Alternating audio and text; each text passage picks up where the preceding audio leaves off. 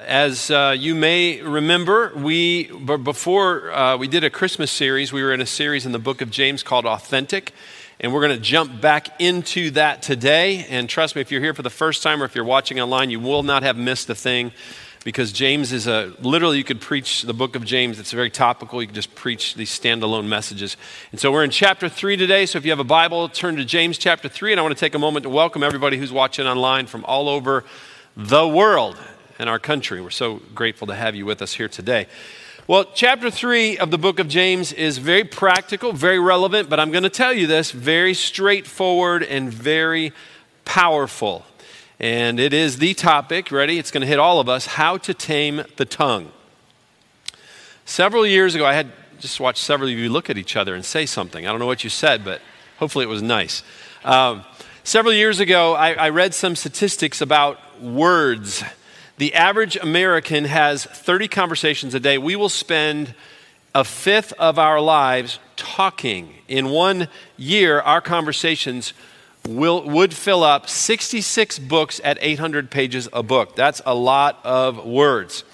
There are some people who like to talk, but have this incredible ability to say the wrong thing at the wrong time. Does that ring a bell with anybody, or do you know anybody like that? It just seems like, man, they just say crazy things at the wrong time. Well, I read this funny story, and I thought I'd start things off with this funny story this morning. It was the first day on the job, and he was a new clerk in the produce section of a supermarket. And a lady came up to him and said that she wanted to buy half a head of lettuce. And he tried to dissuade her from her goal, but she persisted. And finally he said, I'll have to go back and talk to the manager. And so he went to the rear of the store to talk to the manager, and not noticing that the woman was walking right behind him. When he got into the back of the store, he said to the manager, he said, there's some stupid old bag out there who wants to buy half a head of lettuce. What should I tell her? Seeing the horrified look on the face of the manager, he turned about and, seeing the woman, added, and this nice lady wants to buy the other half of the head of lettuce. Will it be all right? Relieved, the manager said that will be fine. Well, later in the day, he congratulated the boy on his quick thinking and asked, where are you from, son? And the boy said, I'm from Toronto, Canada, the home of beautiful hockey players and ugly women. The manager replied, my wife is from Toronto. To which the boy said, oh, what team did she play for? Sometimes the things that come out of our mouths are funny. Sometimes they're not. Our words can get us into a lot of trouble, or our words can actually inspire people and breathe life into them. And the book of James talks more about the tongue and our words than any other book in the New Testament.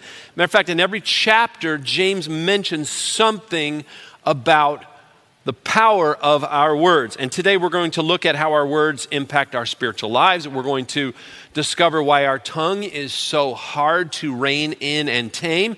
And then we're going to take a look at what we can do to make our words a source of blessing rather than an instrument of harm. And James gives us in these 12 verses in chapter 3, he gives us some very powerful principles and then a bunch of illustrations on how to tame the tongue. And the very first principle is this: never underestimate its power. I believe that a lot of people underestimate the power of words. James tells us that the tongue is a small part of the body, but it is extremely influential and very powerful. How powerful, you ask? Well, James tells us that it actually has the power to bring judgment to our lives. In verse 1, he starts off by saying, not many of you should become teachers, my brothers, for you know that we who teach will be judged with a greater strictness. For we all stumble in many ways, and if anyone does not stumble in what he says, he is a perfect man, able also to bridle his whole body. James starts off chapter 3 with a very strong word specifically to those who teach in the church. And he says, not many of you should be teachers. Now, why does he say that? Well, because teachers in the church are responsible for teaching the word of God, the truth of God's word. They are responsible to make sure that when they are teaching, that they are handling God's word with accuracy and with care and not full of their own opinions or teaching some new fad that's out there, which there's a lot of that stuff going on. They also should be very careful, and not many people should be teaching, according to James, because teachers influence the thinking of others and they have the power to lead people off course with their words, which is a real heavy responsibility. And also, because teachers are expected to model the truth that they teach. And so it's a huge responsibility, according to James, when it comes to teaching in the context of not only the church, but God's word. So much that James says that teachers will be judged with a greater strictness. In other words, teachers will be held to a higher standard when it comes to their words. Now, I don't know exactly what that looks like, okay? But heaven notices the words that are taught in this church. It notices the words that are taught in our groups, all the way from our preschool kids to our adults. And I can tell you this, that our pastors and directors and elders, they will tell you that I am a little bit crazy. I guard in a very, I guess, heavy way. I guard this stage. I guard what is said up here. I guard who stands up here. And not just teachers, but I guard anybody who holds a microphone in their hand. Anybody who speaks up here. You say, why? Well, this verse right here, James chapter 3, verse 1. This verse is a warning to me and every other teacher in any church, but it's also a charge to me as senior pastor, as lead elder of this church, to guard what is taught in this church. Then in verse 2, James broadens his audience to include every one of us, and he says, we all stumble in many ways. In other words, no one is perfect when it comes to their words and controlling what comes out of their mouths. However, James says, here's how you can tell if someone is spiritually mature. They're able to control their tongue. They're able to control their mouth. They are able to control their Facebook comments. They're able to tame their tweets. They're able to portray maturity on Instagram. Listen, one of the reasons why so many people have such a hard time in their life is because of the damage that they have done with their words. Whether they are spoken or whether they're written or whether they're typed. I can tell you, as someone who hires people, that one of the very first things I look at when we are hiring someone here to work at Westridge Church is I go to their social media page. Because I want to see how they handle themselves, because it tells me about their maturity. When we are having elder nominations, which we'll begin to do here in the next few months, I look at what that person posts on social media because it tells me about their maturity. Over the years, I've gotten to know a lot of people in the sports world, a lot of coaches, a lot of professional scouts, and I can tell you, this is a fact, a lot of young athletes miss out on big opportunities because they cannot control their words and their actions on social media. The tongue is a crucial and often deadly part of the body. It's like a master switch. You take command of it and you have the potential to bring your world and your spiritual life under control. However, it also has the power to bring judgment onto your life in many ways. James also says it has the power to control our lives. Look at verse 3. He says, if we put bits into the mouths of horses so that they obey us, we guide their whole bodies as well. Look at the ships also. Though they are so large and are driven by strong winds, they are guided by a very small rudder wherever the will of the pilot directs. Now, James gives two very powerful, insightful illustrations of how something very small has the power to steer something very large. And first he uses the illustration of a horse.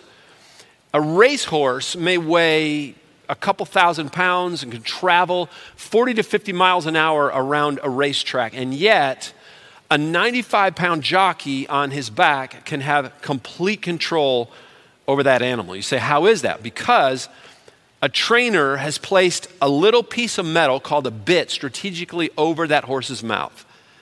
And that small bit being held by two pieces of leather allows a rider to control the horse's whole body. And likewise, James says the tongue is a small 2-ounce bit of flesh that controls the entire direction of our lives. A little bit of a word or a phrase can influence the total direction of your life. Now, those of you that have ever been on a cruise ship before and you enjoyed it, you're going to appreciate James's next illustration. He says, think about a boat for a moment. Think about a big ship. It weighs today an average of 200,000 gross tons. And yet, a little rudder, a small slab of steel, can direct a huge ship out of nasty weather and rough seas. And what James is saying, he says, our tongues are like a rudder that steer a ship. It is the steering wheel of our lives. And James says, if you don't like the way your life is heading right now, then change the way you talk.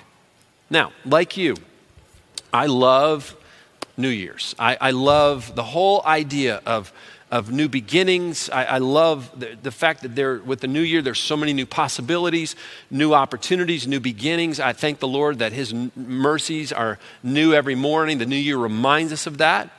And I think we would all agree in this room or watching online that 2020 was a tough year for all of us. It was hard to stay positive with all of the bad news that just seemed to be coming at us every single day. And quite honestly, it's not really stopped, but 2020, I think, is really a representation of that. But for me, I got to tell you, one of the most disappointing things about 2020 was all of the complaining and the negativity and the whining and the verbal and written attacks. It was like everywhere you turn, it was just like there was just attack after attack after attack, and it was everywhere. It was in the media, it was on social media, it was outside the church, it was inside the church, it was in your inbox, in my inbox. I mean, it was a tough time. And it is, listen, you may be going through a tough time right now. And it has, for whatever reason, has caused your speech to be negative. All of a sudden, maybe complaining and whining has just become part of your life. And here's my challenge to all of us in the year 2021. Let's turn the page on negativity. Let's turn the page on complaining and whining and attacking one another. Let's become people. Let's become the people that find the positive in tough moments. Let's be those that speak words of encouragement and life into the lives of other people. Let's let our words be full of kindness and peace and grace and hope. Here's the truth from James. People who are negative in their speech become negative people in every area of their lives because the rest of a person follows the tongue. So the tongue can bring judgment. It can also bring control. And then James says it has the power to actually destroy our lives. Verse 5. So also the tongue is a small member, yet it boasts of great things. How great a forest is set ablaze by such a small fire. And the tongue is a fire, a world of unrighteousness. This is strong. He says, the tongue is set among our members, staining the whole body, setting on fire the entire course of life, and set on fire by hell. James begins verse 5 with another powerful illustration. He talks about the destruction of a forest fire. And over the past few years that we've all watched on the news, the devastation that forest fires have had on the western part of our country, especially on the state of California. Matter of fact, back in the summer of 2018, Amy and I were out visiting our son Taylor, who was playing baseball in Martinez, California, which is in the northern part of San Francisco. And it was during that time that there were forest fires just out of control in Redding, California, which was over 190 miles away from where we were. But yet it was unbelievable how those fires so far away were impacting our visibility and our ability to breathe. And all said and done, those fires burned up nearly 230,000 acres, destroyed 1,604 buildings, and cost $1.6 billion of damage before they were contained. And James says our tongue has that kind of power to cause destruction. One careless word can destroy a life overnight. Over this past year, like many of you, I'm sure, Amy and I, we had more time on our hands than we've had in a long time. So we started watching some things on Netflix. And one of the shows that we got into was The Crown. All right, anybody else in here watch The Crown? All right, me and all of the ladies in the room, and my wife, and a couple men who don't want to raise your hands. Thank you. Me and you, buddy. Got you too, brother, right there. Thank you. Let's talk after church. So as you may or may not know, it is the somewhat true, somewhat fictional story of Queen Elizabeth and her family. And this recent season, the fourth season, which we just got done watching, spends a lot of time focusing on Princess Diana's battle with an eating disorder.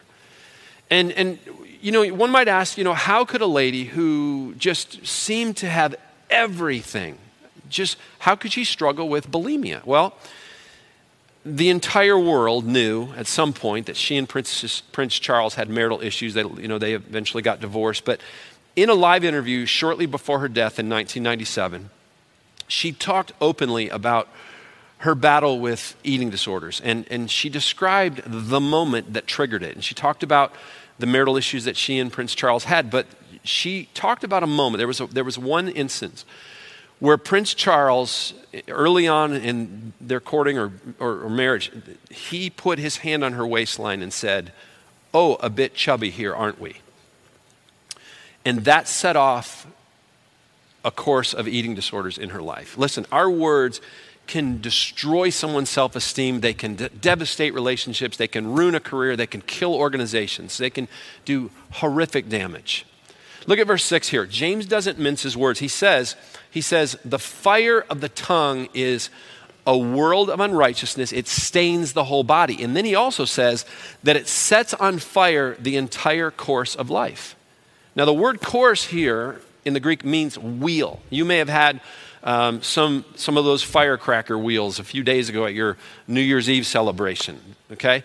And if you've never seen one, it's just this wheel and it's got firecrackers, and when you light the center of that thing, it just starts spinning out of control and just shoots out firecrackers.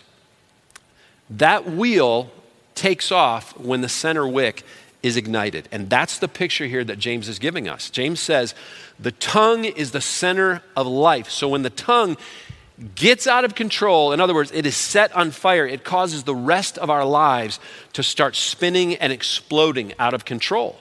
There's a chain reaction that takes place, and it can cause tremendous destruction. So James says, listen, never underestimate the power of the tongue. It can bring judgment on you, it controls us, and it can destroy. And then James gives us another principle about it. He says, never turn it loose. James says, something with so much destructive power must be carefully watched and consistently controlled. Look at the next illustration he gives us in verse 7. He says, for every kind of beast and bird, of reptile and sea creature can be tamed and has been tamed by mankind, but no human being can tame the tongue. It is a restless evil full of deadly poison. Now, it's amazing to me, and I'm sure it is to you as well. We can get seals to actually clap. We can get dolphins to jump through hoops. We see people who jump on the back of killer whales and ride them. But no human being, according to James, can tame the tongue. James says our tongues are a restless evil full of deadly poison. In other words, our tongues are likened to that of a poisonous snake. So what are we to do with this small but very dangerous, powerful piece of flesh that sits behind our teeth? Well, the Bible tells us that it must be guarded.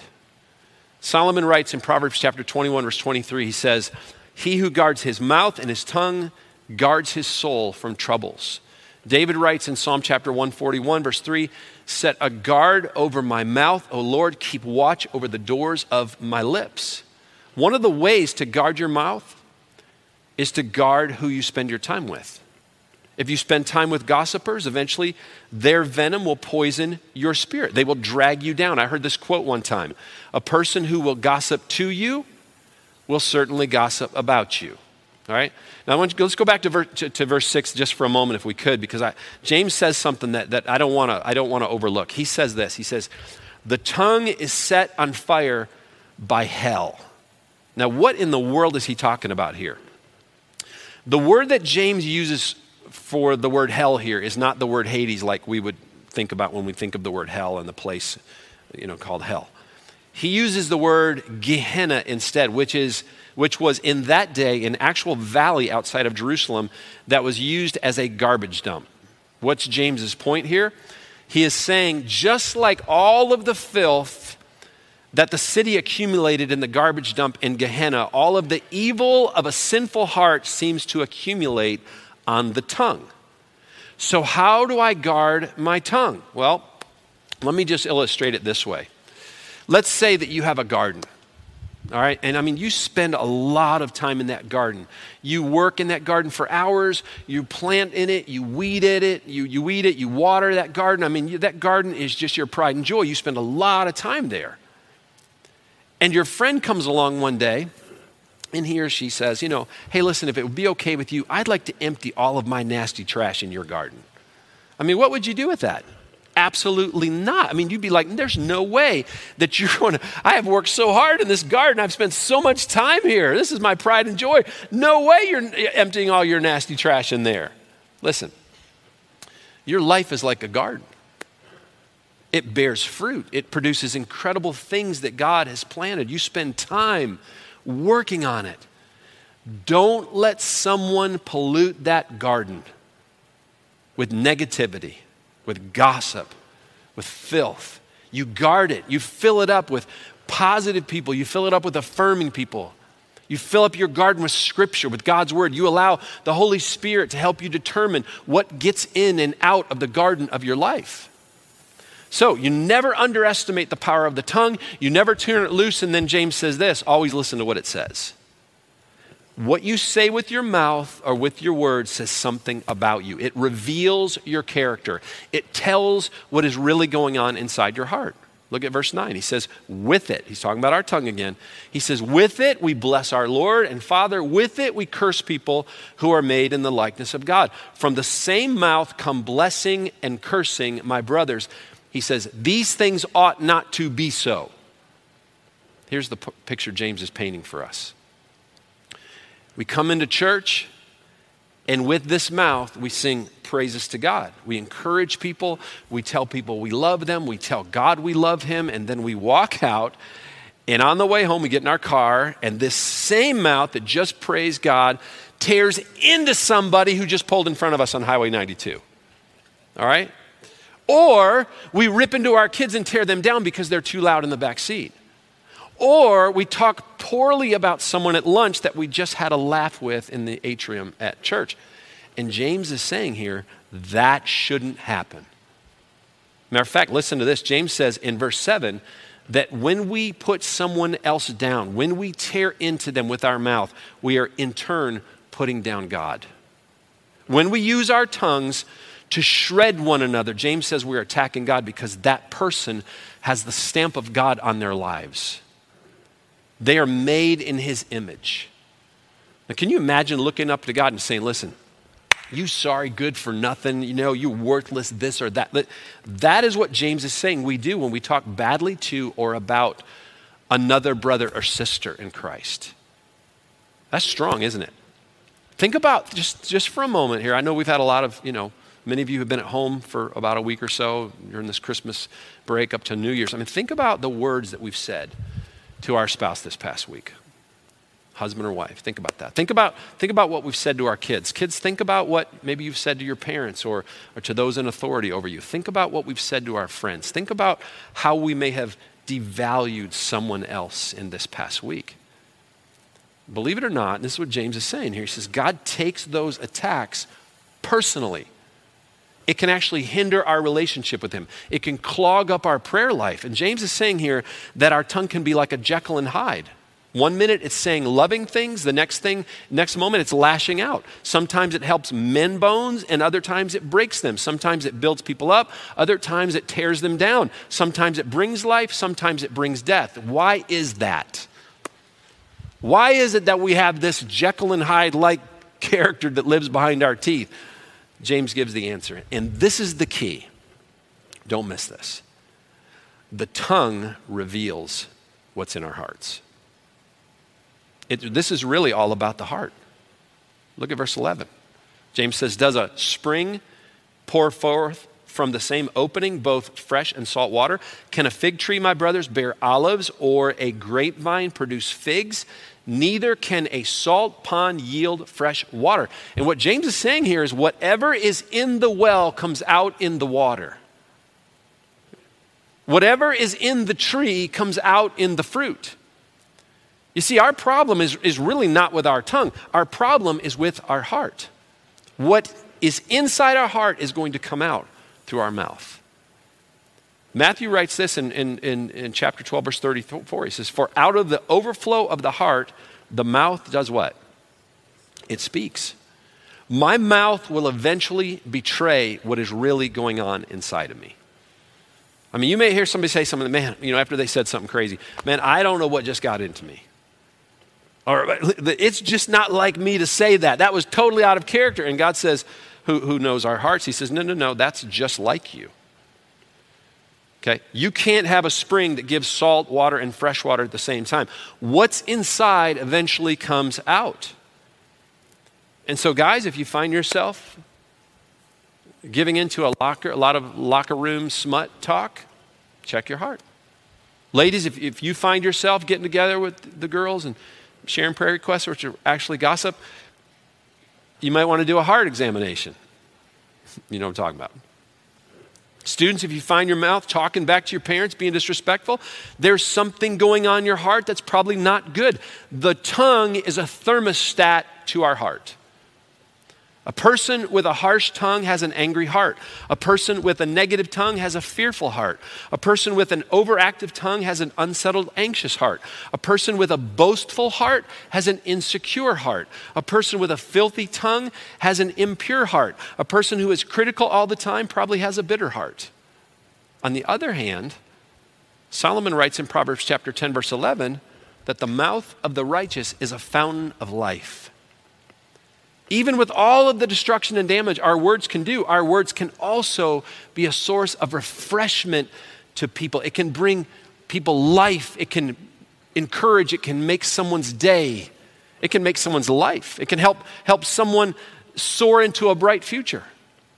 Think of people whose words have changed the course of your life for the better.